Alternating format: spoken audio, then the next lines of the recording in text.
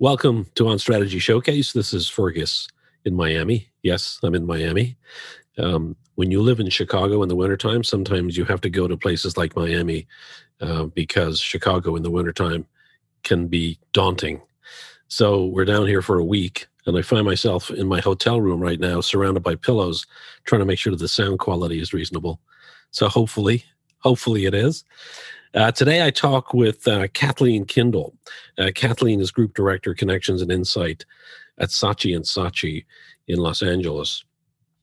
And you would know this if you've heard other episodes in my automotive series. It's not surprising that Saatchi has had the Toyota business in North America since 1975. Wow. And this is not unusual in automotive. We've seen this a couple of times, and I'm sort of unclear whether that's a good or a bad thing. I have worked in automotive in the past myself, so I'm a little biased. But we hear the story about Toyota in terms of sort of where the brand loosely is. And Kathleen, who is in charge mainly of the car brands versus as opposed to the truck brands, tells us about the activities within sort of the car space. The brand is obviously a massive brand in terms of share in North America. It has a terrific history in terms of being a Japanese brand that came to the U.S., went through many decades, of anti-import bashing in this country, which thank goodness is no longer an issue for brands like Toyota and Honda and Hyundai.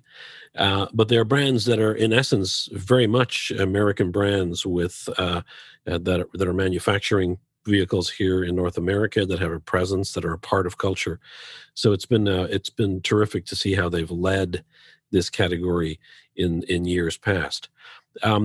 I think that one of the other things I'd note is that, I've done this automotive series, done episodes on many different brands, and I've tried to crack the code of automotive marketing and automotive branding, but it's really, really difficult. And Toyota, being one of the major players, is risk averse, is very conservative in its marketing and its marketing efforts, but I think is worth having a conversation with because of their scale, because of their sort of product structure. If you have a portfolio that's got a Tundra truck, and then also has a Toyota Prius, the question becomes, what's the brand? Is it a house of brands or is it a branded house? And that for me has sort of become the key thing in automotive branding, is that question, the answer to that question, because it sort of dictates a lot in terms of having super clarity of brand versus having sort of a fuzziness about brand. And as you listen to the various episodes in my automotive series, I'll let you make the decision about where the clarity lies and where the clarity is a little fuzzy. So this is a terrific conversation. Kathleen, as I said, is out of LA. Enjoy. Kathleen, thank you for joining me today. Very nice to have the Toyota brand represented, because what we're trying to do here, I'm sort of reversing into it, is I'm almost doing a deep dive on automotive from planners who work on automotive. So I think it was yesterday, I think it was, we did Honda. We're doing Toyota today. Next week, we're doing Volvo. We're doing, who else am I missing? I can't remember right now, but we're doing a number of brands. And so we're trying to get our head around the mass market of automotive. So thank you for coming on. Thank you for having me. I appreciate it. So tell us about what a Group Director of Connections and Insights does on the Toyota business at Saatchi. Well, for that title, we are a traditional account planning outfit. We are responsible for all of the strategy that happens for pretty much all of the communication efforts that come through Saatchi and Toyota. So, my role is I manage a team of 7 people, who are working on the day-to-day business of positioning vehicles and writing briefs and understanding who our target audiences are, building. We work with digital communications. So it's all of those traditional account planning activities, despite the connections and insight title. So are you kind of broken up as a department by nameplate or by vehicle segment or by tier one, tier two? How do So you break them up? yeah, well, we have two groups between. So I'm a group director of all the cars and alternative fuel vehicles, and then my counterpart does all of the trucks and SUVs. Cool. And then so you're responsible for those within North America or just the United States? We are all of the United States. Okay. Yes, we manage. It's called Toyota North America, and so that's what we're responsible for. So is how long has the relationship with Saatchi been around for Toyota? It's been a extraordinarily long amount of time. I believe since 1975. God, Which isn't it is unbelievable? unbelievable. How Yeah, does this happen? How wonderful that it happens, but why is it? Because I in Honda the conversation was similar. I think it was 1986. interesting. Yeah, Since RPA has had the Honda business, and it's right. like, why does that happen? Is it culture of companies? Is it people at agencies because nobody else is doing not enough? I mean, the vast majority, I would guess 70, 80 plus percent of brands are not getting past, aren't getting close to anything like that. Not even getting close to a decade would be my Right. guess. I How is it know. happening? Well, I mean, I think that we are very, very intertwined. I mean, we're very aligned as an agency and a company. It almost doesn't feel, like we are separate. Where our organizations are extremely close. We plan together, we do all of the work together. We support each other in a very strong way. I mean, I feel that. Well, I hope to say that Toyota would feel that they could not do it without us. Well, that's for sure. For sure, but it's just it's a very close relationship is I think the best way that I can say it, and that they depend on us for a lot of things. One thing that's interesting about their culture is, a lot of people who work for Toyota have worked there for years and years and years as well. But they have a practice of rotating people throughout the organization. So you may work in parts and service, you may work in the field with the dealers, you may work in marketing, but you may rotate every couple of years. And so I think because of that system of working, they've relied upon the agency for institutional knowledge, for kind of carrying the torch of marketing. I really hold them in high esteem because of the way that they operate, and kind of how they put their foot forward in the world. They're just absolutely passionate and dedicated to making vehicles and performing as an operation in the highest form of quality possible. So would you say that it's a culture that's rooted in engineering or in manufacturing or in design or how would you articulate it? I don't know if I've really thought about that, to be super honest. I would say design and manufacturing. I mean, they are. I mean, obviously dedicated to QDR, and but they're also dedicated to making exciting cars too. Akio Toyoda, the chairman, is legendary for saying a few years ago, "No more boring cars" from Toyota. But that doesn't mean they're going to sacrifice the quality and reliability of them either. So I would say engineering and manufacturing, I guess, if I had to say. But I think that dedication to quality is the root of who Toyota is. So how do you think Toyota is different from, let's say, Honda? They both share that quality reputation, but I think that Toyota, we have the edge, and I think making vehicles that are a little more stylish, a little more good looking, a little more able to people feel a little bit more pride about their vehicles. So why do you think Mr. I can't remember the gentleman's name you mentioned, the chairman. Why did the chairman say Akio. no more boring cars? Why did he say that? And when? Well, a couple of years ago, I think it was probably 2017, 2016, something like that. And that the first 2018 model year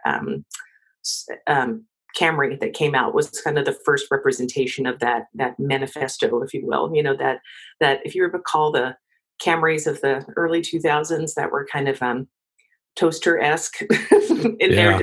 design. I think that he personally is a man of style and substance. He loves racing. He loves, you know, fast cars himself, and so I think that he really wanted to reshape Toyota's product in terms of their style and looks for people to drive. Seems to me that sort of Toyota um, were sort of known as being a car. And I've heard another planner say this, and I actually nodded in agreement when he said it to me, which was a number of years ago. But I since have reflected on it, and I think he was wrong. And he Hmm. said that buying a Toyota is not an emotional purchase; it's a rational purchase. And he was saying, implying that being the same for Honda and for many of the mass market brands. What do you think of that? Hmm. Well, I think that, people can make emotional decisions and then rationalize them later. We have, 19 cars in our lineup, something like that. Some of them are probably rational decisions. If you have a large family and you need a third row seat, or you need, sliding doors of a minivan to haul your family around on weekends, that's probably a more rational decision, but you still want to feel good about it. I tend to think of it as the fact that even though you might make, I think that when people buy things in general, they make a decision that they either want to fit in or they either want to stand out. And you pick your bucket depending on the category, depending on who you are. But Right. it doesn't make the purchase any less or more emotional in the excitement and anticipation of Sure. the purchase. So I think it's a mistake to associate these mass brands in any category with being rational. It's just a different version of emotion. It's not as, and it is equally tied to ego as it might be our status, as buying a Mercedes is, or buying a uh, a BMW is. It's just a different level of status, but it's still emotional. I think so. I mean, I very much agree with that. And whether you're just starting out buying your first car, or, buying the car to meet your family's needs or your own personal needs, that, it's still, you still want to feel good about it. And you still want to Yeah, have that sense of pride and, fun, frankly, with the car that you have to drive every day. Well, one day we'll drive every day again. right. So what do you think? What do you think are the challenges a brand like Toyota faces today? And I don't mean today epidemic, but today in terms of where the automotive category is in terms of the brand mix and in terms of what's happening in culture. I think that we need to keep offering vehicles that people want. That's certainly a lesson learned over. I think a lot of other manufacturers have learned. The American interest and craze for SUV type vehicles is only growing. Every day. I think it's something, the 60 or 70% range of every new vehicle sold is a Yeah, is some form crazy. of SUV. And 20 years ago that would have been not possible. We were a sedan kind of country. So, keeping that mix correct, and then thinking about, what's going to come down the pike 3 4 5 years from now is very much top of mind as well. We want to offer some form of SUV, like in every flavor of ice cream that you can, and so that's definitely something that the company is thinking about. I think. Except for vanilla, of course. Correct. No vanilla SUVs. So, it seems to me from looking at commercials that have been running in 2020 that the brand is trying to inject that fun through injecting performance into being an aspect of the brand. Is that Mhm. I got to assume that's a strategic choice that you have made. Yeah, I mean, and it goes back to that no more boring cars. We certainly want people to know that these cars are fun to drive, as well as good looking, and having that, dedication to high quality. So that's purposeful. Yeah. So tell us a little bit about. Um, I mean, you can pick the category, whether it's trucks and SUVs, whether it's the minivan, or whether it's the sedans, the cars. Tell us a little bit about how you look at a portfolio of your own portfolio of vehicles and how you differentiate between them. I'd love to, because I got to tell you, it's very, and this is why I'm trying to do this deep dive, because I struggle with this. Like how do you how would you articulate the difference between Tundra, Tacoma, Sequoia? Is it just size that this is entry level, mid level, full size, or however it's articulate, or is there personalities that you assign to each of these? Well, as I work in the cars and alternative fuel Oh, right, of vehicles, course. yeah, I can probably best talk about that. I mean, it's a little bit of both, right? I mean, it's obviously, yes, the class and the size of the vehicles that kind of starts the differentiation. So we have our entry level vehicle, although I don't want to call it that, or hesitate to call it that, is a Corolla. It's a small car, but it's actually a small car that's even more like a mid-sized car, because that's kind of how they're manufacturing them now. So it begins with the obvious sort of size differentiator, but then we also look at, who is the buyer, who is the consumer of these vehicles, and even that has different levels within it. It's actually kind of a three-tiered buyers, where you have Gen Y millennials, who are buying it as their first car. You have Gen Xers who may be empty nesters, or only have, one or two kids in the household who just want that type of vehicle. And then you have boomers who have had all of the big cars in their life and are kind of, downsizing into something smaller. So it's a little bit of the size, but it's also who's the consumer of that vehicle. And sometimes it's not just, like I said, one consumer, but it can be kind of different groups as well. So how do you message Corolla? If it's Um, targeting across generations, how do you message it? we literally created a campaign that included versions of commercials for those three groups. So there was one targeted at the more millennial mindset. There was one targeted at the more um, Gen X mindset, and then one for the kind of still fun happening boomer mindset as well. So forgive me, but that seems sort of frenetic to me, because if I'm a Gen Y, if I'm somebody in my well, you're not going into Z yet, but if I'm 30 and I see an ad for the campaign targeting somebody who's 60, I think this is not the car for me. Do you run the risk of that? Well, perhaps, but I mean, hopefully through our targeted efforts in the media buy, Right. that those people are seeing those commercials in the places where they're consuming media. If we did our jobs correctly. And so then tell me, as an extension of that, tell me how you would differentiate beyond size Camry and talk about messaging Camry versus Corolla. How do you guys approach that? So Camry was more the idea about being fun to drive and the sensation that you feel in driving the car, where Corolla is more about, a car that fits any situation. The campaign title for Corolla was called Greater Than, and, was really about how this car enables you to have greater than life experiences. Wow, that's a lot to take in. I know. Can you describe for me who buys a Toyota? Well, it's hard to say across the board, right? I mean, like obviously That's a good point. Like, who there are buys a Toyota car? Let's put it that yeah, way. put a Toyota car. Well, I mean, like I said, I think what gets people in the door is that, great reputation of quality, dependability, and reliability. So it's someone who is thinking along those lines, but then also doesn't want to um, sacrifice anything. That I think that people who walk into a Toyota dealership feel that, there's going to be a lot of choice, there's going to be a lot of options for them. I do think that while there may be some of that rational thinking going into it as well, I do think that there's an aspect of people's personality that also want something more.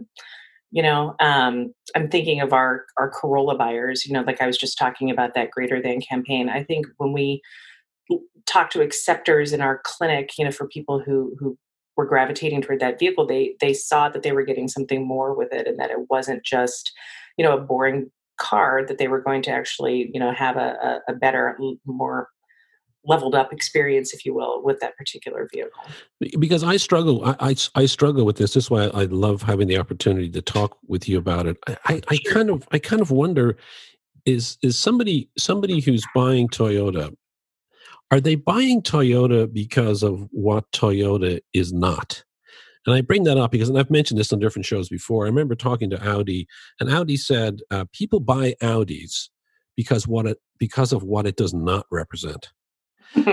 And in particular, they were talking about because it's not a BMW, and what BMW has been rightly or wrongly associated with being, in terms of the person who drives it.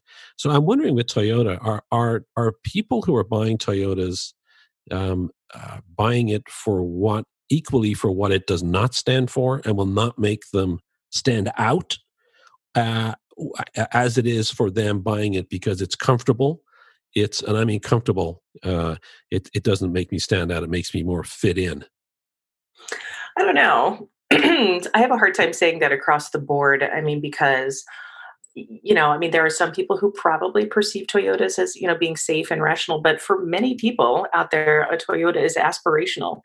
We're having a, some success now because I think there are people who have not been able to get into Toyotas. Toyota still represents an aspiration for them, and now with some of the financing opportunities that are being offered because of COVID and things like that, we're seeing, people who probably have not been able to be part of Toyota are now being can afford that. It's interesting that if you look at the Camry and who's driving a Camry, at least my perception of who's driving a Camry, it's very different than the person who's driving the Prius. So the question becomes, are you a brand that's actually branded by your nameplates and not by your master brand? So, I mean, I think that's a great question, and I anticipated that we would talk about that today. I think historically we have been a very um, house of brands. People know the Camry, the Corolla, the Prius, the Tundra, the Tacoma. That's the way that we have gone to market. I think there's a desire to layer in some branded communication to show people that we aren't just a sedan maker. That we have vehicles across the board. To satisfy kind of every need that people may have. So moving forward, I think there's going to be still going to go forward with the nameplates. Advertise there be a Camry campaign, a Corolla campaign, but there is an effort called major Let's Go Places. You may have seen some of those Yeah. spots that feature multiple vehicles. So we do want to have people understand what the Toyota brand is about, as well as have an affinity for a particular nameplate. So what do you want Let's Go Places to mean? I can tell you exactly what we want it to mean. I mean, the idea is that when people hear or see "Let's Go Places," that it gives them this unmistakable impression of who Toyota is, and really our purpose, why we exist, is to give people the freedom to go anywhere. Because we believe that life is bigger when you get out and when you discover more of it. So that really is the very manifestation of what Go Places means. Let's Go Places means, and what we want people to take away from the brand. But why couldn't Honda, Ford, Subaru, Kia, Hyundai say the exact same thing? It feels like it's a category observation more than, or a category benefit more than a Toyota. Do you see how that might be or not? Sure. Yeah. But I mean, I'm a big believer with brands that, we're the ones saying it. Yeah, I So, get that too. You're right. You're right.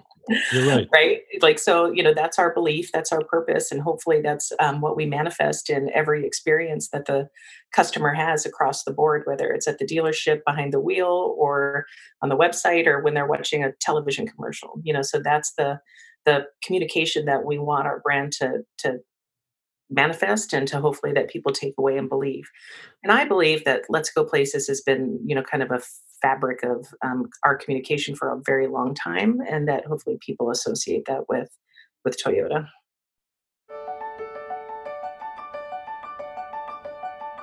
Let's go places. Not just the ones you can find on a map, but the ones you can find in your heart. Let's go beyond everything we know and embrace everything we don't. And once we've reached our destination, let's keep going. Because inspiration doesn't favor those who sit still. It dances with the daring and rewards the courageous with ideas that excite, challenge, even inspire. Ideas that take you places you never imagined. Ideas big enough and powerful enough to make the heart skip a beat, and in some cases, maybe two. Toyota, let's go places.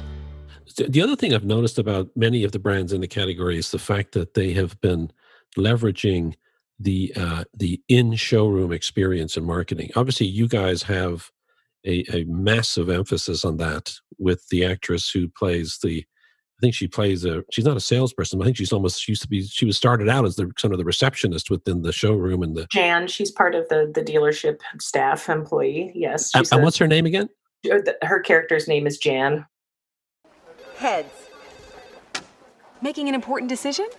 Well, I want an SUV that I can take camping. I want something stylish for girls' night out. Well, the RAV4's got a beautiful design and has extra cargo space. So now all you have to decide is which model. Limited. Shall we? Why that idea to, is it a strategic choice to do that? Let me ask you that. And why? From the time I used to work in automotive, which has been a few years now, the dealer's experience was like the thing that people wanted to avoid the most. And so a lot of places were sort of turning around to try and humanize that experience. I didn't know whether that was part of Toyota's thinking.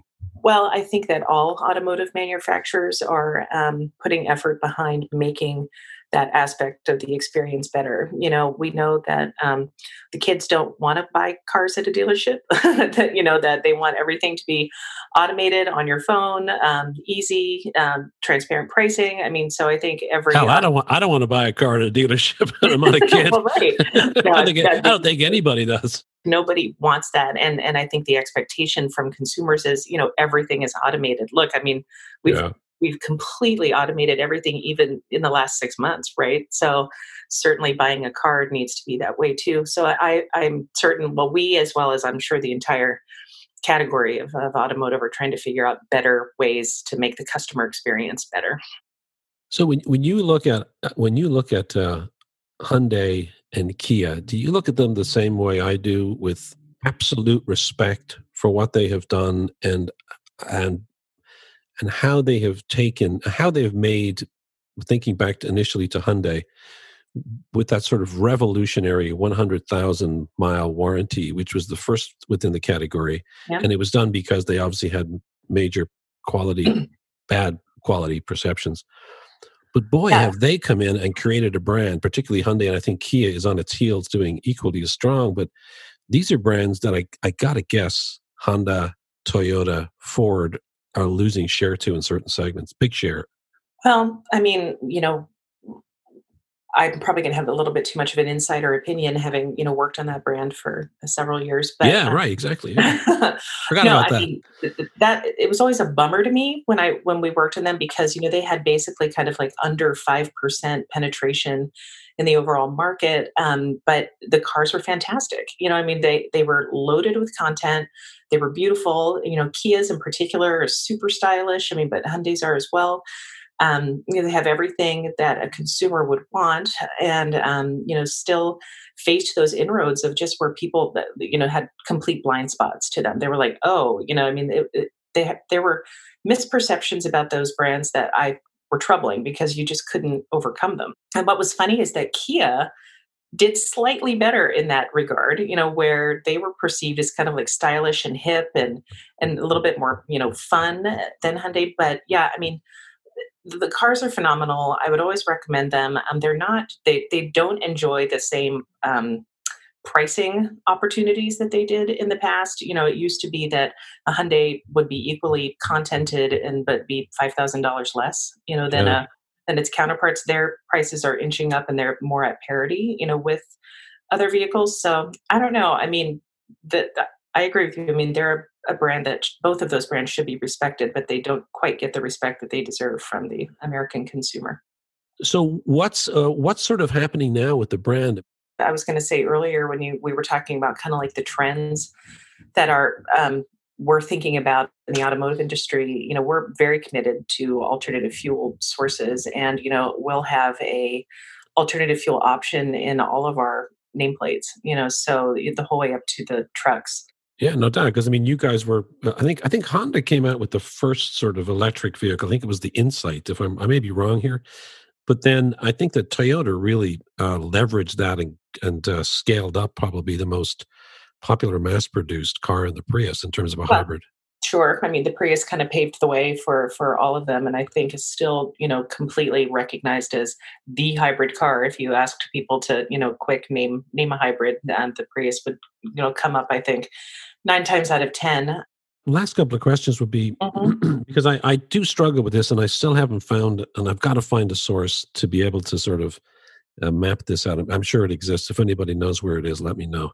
But I'm trying to get a sense of positionings, because I don't feel that there's clarity on the positioning of Toyota. I think this is the result of the fact that so many of these brands are either so diverse in their offerings, and I think of Honda, because Honda is more than vehicles. Toyota is all vehicles. Honda is more than vehicles, and it's across a bunch of different categories outside of automotive. And I look at Ford, and I look at Chevy. I look at who else? I don't know about Chrysler, but I think that these brands have been around for decades. And I think the problem is that most of them have lost sight of the brand, and they are trading on the nameplates, and they build identity into the nameplates. And then, so it's hard to articulate, and it's very tough for strategists to help bubble that up, because the emphasis in automotive has always been about, downstream transaction development and conversion, and retail, because that's where a lot of the emphasis of the dollars goes. So it sort of leads me to the conclusion that brand is becoming less important in mass market, and therefore that provides, I think, an opportunity to turn that around, because it's well articulated in other segments, premium, luxury, but less so, and it's been. And then look at Tesla. So Tesla comes in, and Tesla's all about the brand. But it's tough for the Fords, the Toyotas, and the Hondas of the world to get back to that. Yeah, I mean, I don't disagree with you, and I do believe that it's, by that practice of communicating the model, versus communicating, what the brand is, and that has been good or bad, kind of a tradition in automotive advertising, to go to market through the model name, right? But I think that we certainly recognize that having affinity for the overall brand is as important as well, which is why we want to continue to infuse our Let's Go Places ethos in all of our communications, and to hopefully leave the consumer with a taste of that, whether they're seeing a Camry ad, a Prius ad, or a Tacoma ad, right? That they're taking that away. Yeah, I hope it works. I think that it's just interesting days when we see brands like Tesla. They're becoming almost it's almost the Apple of the automotive category in terms of it is a brand. Yeah, it's not about the nameplates. It's about the brand. It's not about the model number. Well, and back to our earliest conversation, I think that's a completely emotional association that people have with that. They revere the founder. They are in love with the technology. They perceive the design as different. I mean, it's a complete emotional, I think, experience for consumers with that brand in particular. Yeah, we had an interview, I think a week or two ago, with about Samsung, with I can't remember, Ed Su. He's the chief strategy officer with Publicis. We were talking about Samsung Mobile, and he talked about Apple in that way that you just did, which is so right, which is the idea that with Apple, there was the godlike figure in Steve Jobs. Mm-hmm. There was the places of worship that were the stores. And there was there was these converts, which were these sort of people who just love the brand, this tribe of people who followed it. And it's the same with Tesla, right? Yes. And that's the beginnings of so many of these brands. And as it probably was with Henry Ford back in the day, as it was with Mr. Honda, and probably with Toyota too. But I think over time, the evolution, sometimes it's tougher to maintain the brand, to focus on the brand. So hopefully. I mean, they're not at our scale or size either, right? It's when you have 4 vehicles, I think Tesla has. I think it's a little easier to control the narrative. Yeah, you're right. So it's. I think we'll see how it all goes as time moves on. Kathleen Kindle, Group Director, Connections and Insights at Saatchi & Saatchi in LA, working on the Toyota cars business. Thank you so much for your time today. Thank you. Super fun. It was great having you. One other thing I wanted to mention before we wrap up is that I've just launched Live. If you visit the On Strategy Showcase website, you'll see it under the Live tab off of the homepage. But Live is actually this idea, which was really part of the initial thinking of this show, is that it would be not only an experience that would be available on podcasts, but would also be available through live events. So obviously, we're not in a position right now where we can do in-person live events. So we're starting off by launching Live. And live will come in different forms where organizations, agencies, companies can kind of host a live showcase at one of their existing events, or you can build an event around the showcase. And it can be a partnership between myself and your brand or your company. And there's a number of different ideas that I've kind of shaped that are on the website.